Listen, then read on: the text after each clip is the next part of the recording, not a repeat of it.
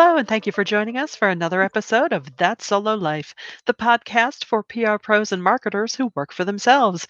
People like me, Michelle Kane with Voice Matters, and my wonderful, fabulous co host, Karen Swim of Solo PR Pro. Hi, Karen. How are you today? I'm good, Michelle. How are you? I am well. I am well, thank you. It's hard to believe we are looking the fourth quarter square in the eye very soon. So, today we thought we'd talk about things you should be doing to get ready for the end of the year. Yeah.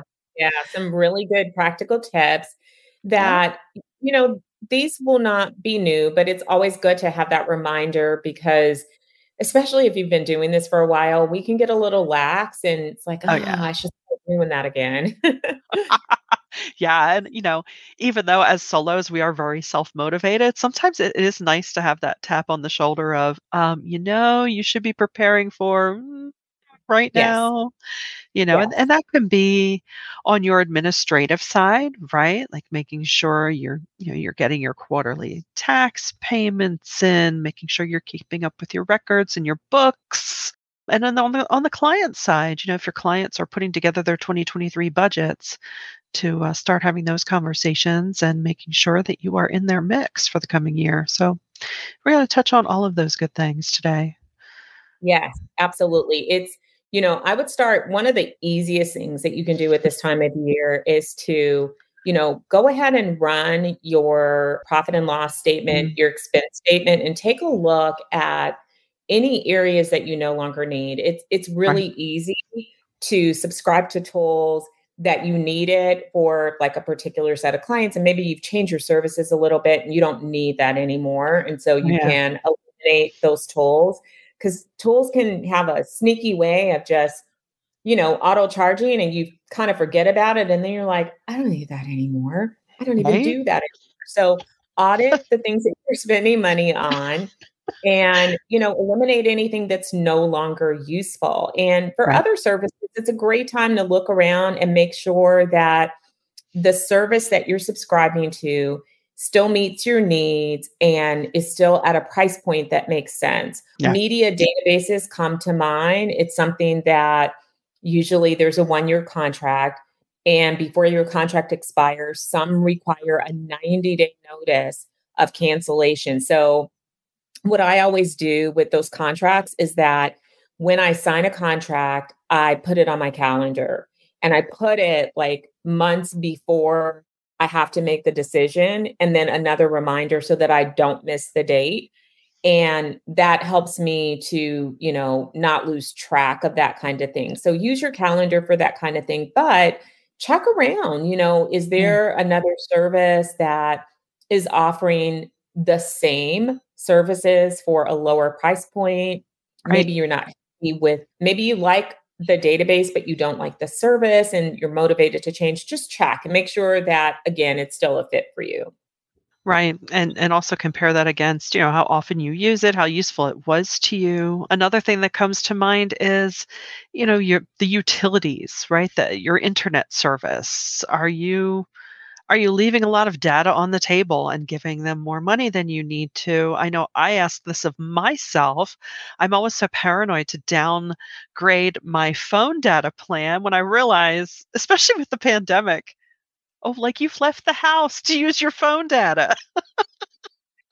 You're on Wi-Fi anyway. But, little things like that, those services that you might not think of that are related to your business, it can't hurt. Another one that comes to mind, I don't know about how things are where you are, but in Pennsylvania, we recently had a change in the way our power was priced. And if you weren't in tune with that and didn't know to take a look and choose a provider, you were going to get some serious sticker shock in your invoice. So just only take 30 minutes an hour. Take the time, it'll be well worth it to do that. Yeah, I would probably break this up into small chunks of time so that it Yeah. doesn't feel overwhelming because, Yeah. there are a variety of tasks that you should be doing. One of the big ones, and this is, we know by now you're already in talks with your clients about continuing contracts. If your contracts expire at the end of the year, you're in negotiations about rates.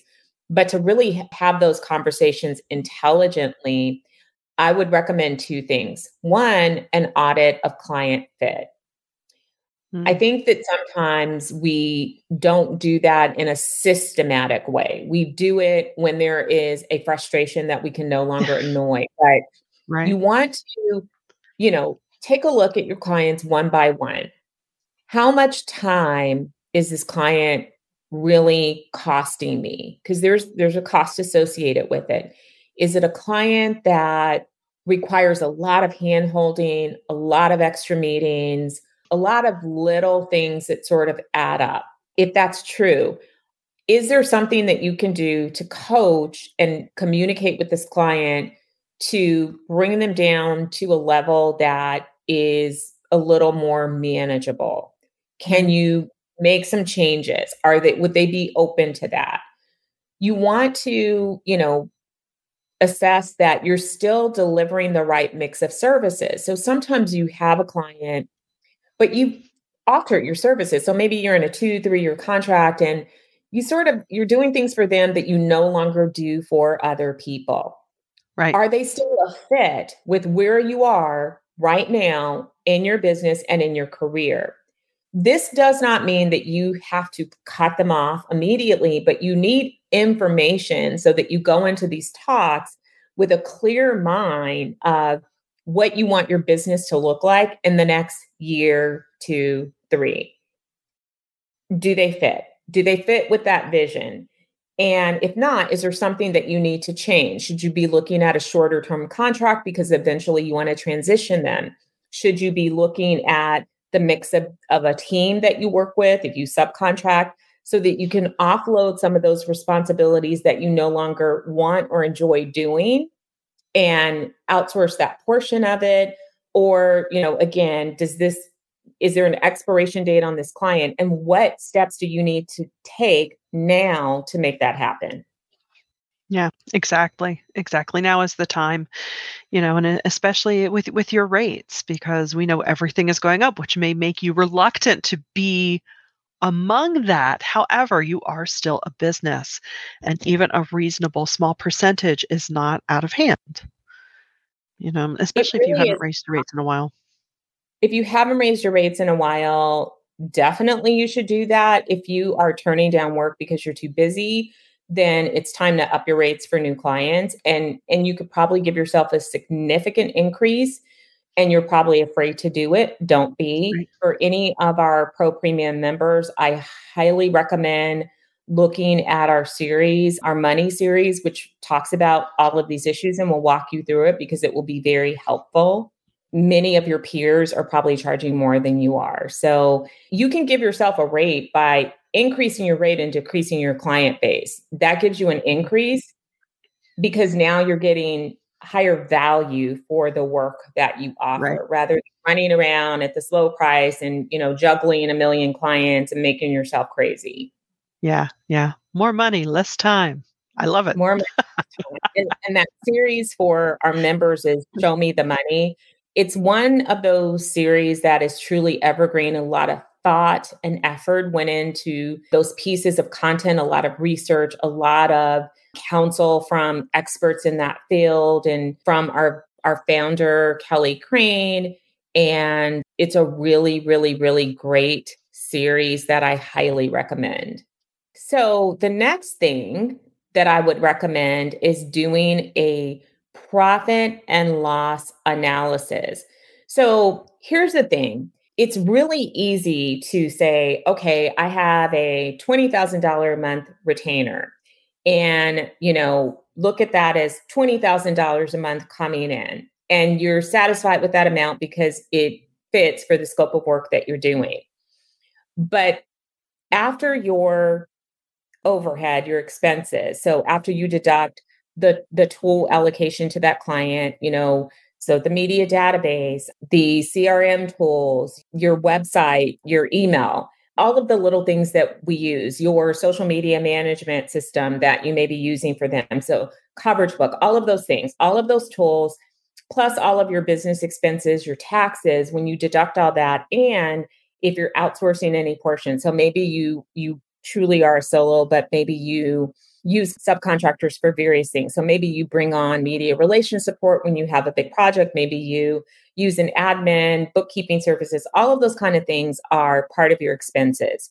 When you allocate all of your overhead and deduct that from your profit, what are you really making? And that's an important thing to look at least annually, to ensure that you are hitting your targeted profit margins. Now, your profit margin is your preference. You get to set that.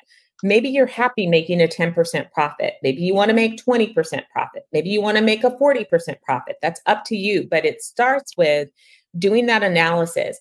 And the reason you should do it client by client is because some clients may be paying the same exact fee, but may be using more services. Right. Either right. in your hours or in the allocation of how tools are divided. So you may have somebody that their coverage reports take, 4 hours a month, and you're putting together metrics and KPIs. And I mean, those reports can be a beast.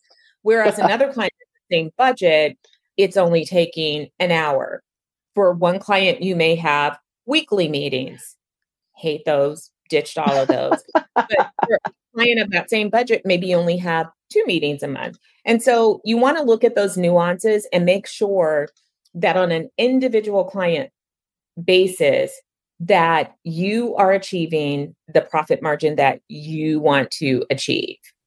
Right. And it's so easy for that slip to happen, right? Where you're doing the work, you're billing, and you're thinking you're great. But then let's say, I've had situations where, as you get started and as you do raise your rates for clients, right? So now it's almost like a sliding scale. And if you say, okay, I worked X, I put in X number of hours this week, this is my billing, and then you divide it for the straight up hourly rate. And sometimes that can be shocking or really disappointing, but it's also like that fresh splash of cold water on your face where you realize, okay, well, I need to deal with this. Thank you for the data. That's why data is so important. I love that. Data is so important. And we really should have data-driven businesses. We need to look at our data and make those decisions on our client mix. I have shuffled a lot over the course of my career. I started out really offering writing services and then quickly brought in marketing and then PR and ditched the writing for many, many years. So, the mix really shifts. I've done social media. I'm officially retired from that.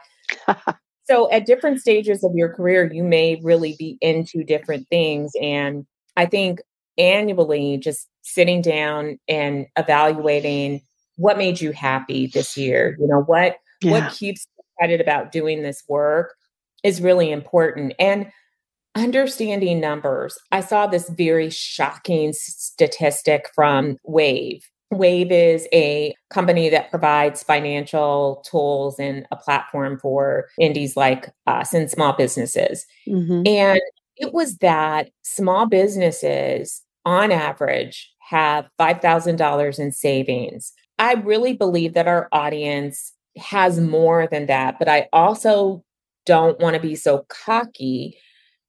It's a shocking statistic because it's not enough to cover you in the event of something catastrophic happening. And we live in a catastrophic world. So many things can go wrong that can put a complete stop to business, let alone, something, unfortunately, personally happening to you where you have to absorb an expense that I really, I would stress. And if you're new and you're thinking about launching your business, I would say, be aware of this going on. And one of the ways to ensure that you have enough to put away in your savings and enough to reinvest in your business, because even as solos, and even though we think, well, it's a service business, there are still things that you need to reinvest in. You want to keep your equipment current. You want to keep your tools current. You want to invest in professional development for yourself.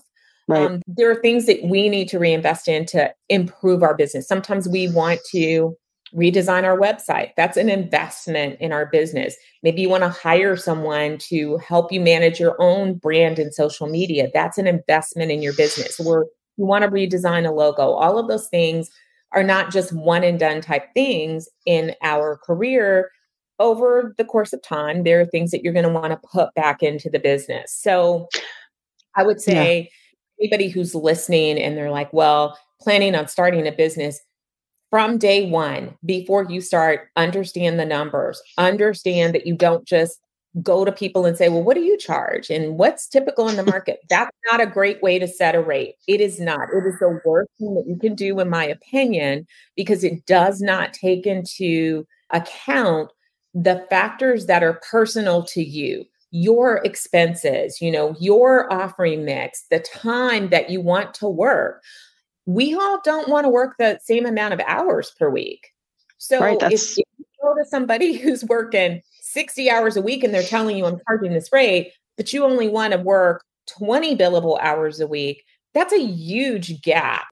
So, Right. and if you're charging the same price, you're going to have to take on so many more accounts to hit that target that this other person that's working so many more hours. And so get smart about that. There are calculators out there. Yeah, My there client are. in Partners has a rate calculator. Again, the Show Me the Money series can walk you through some of this, but from day one and ongoing throughout your business, know your numbers. It's not a scary thing. It's empowering. Knowledge is power. Right. And another good thing, like you mentioned, the professional development angle, take a look at the professional associations and business associations that you are members of, like soloprpro.com, but also, local chambers of commerce, regional, national business organizations, just evaluate that.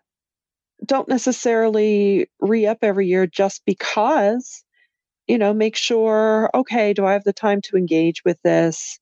Am I benefiting from it? And that's not to say on the short end, I know, one of the bits of feedback that I hear on that end is, oh, well, I belonged for 6 months and I didn't get anything out of it. A lot of times, these professional organizations, they are slow burns. So it's not to say just cut something off if it didn't do anything for you within a year, but be thoughtful about it and be realistic.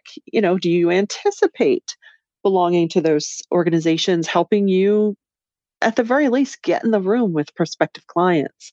Or if it's an organization of your peers, is it something where, you know, are you contributing?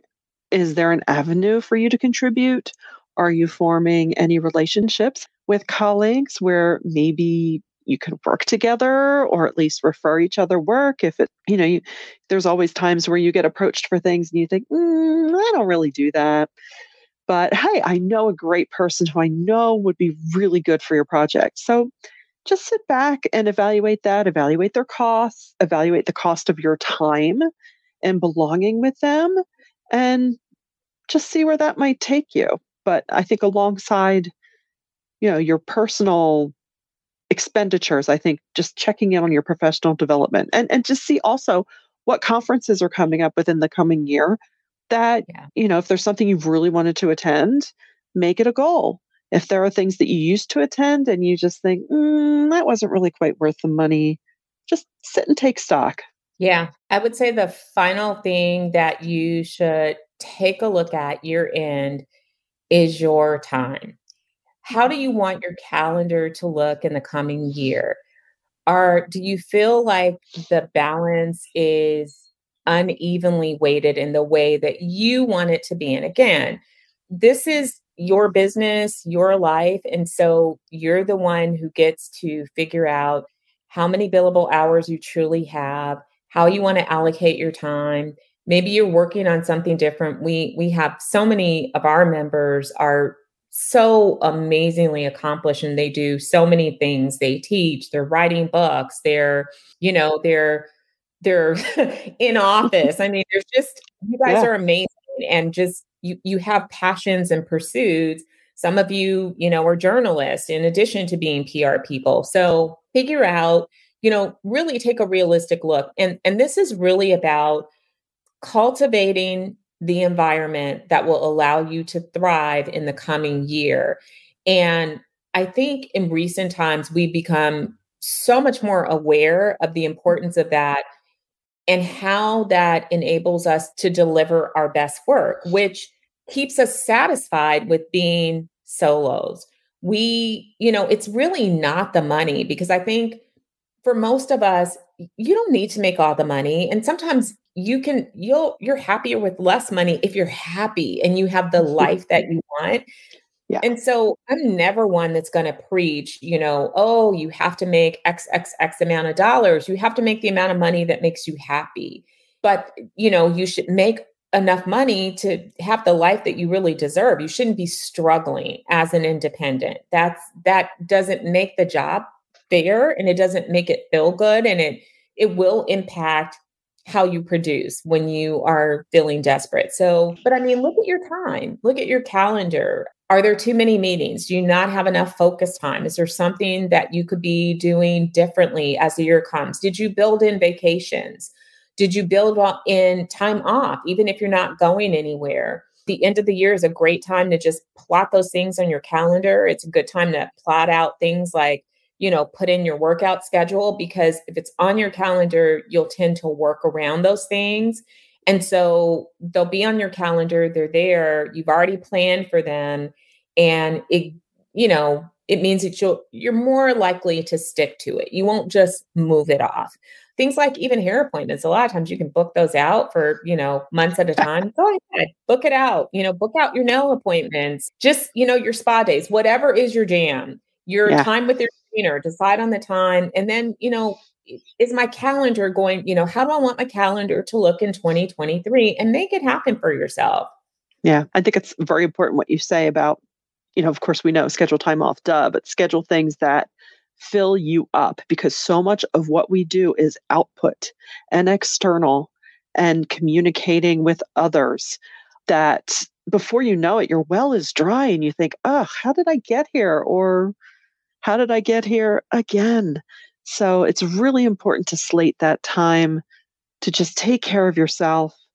And really, even though all of this year end stuff can feel like, I don't know, eating your Brussels sprouts. Okay, I do like Brussels sprouts, but you know what I mean? Fill in your least favorite vegetable.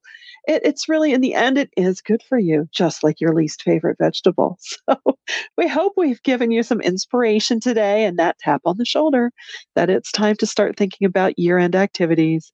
And until next time, thanks for listening to That Solo Life.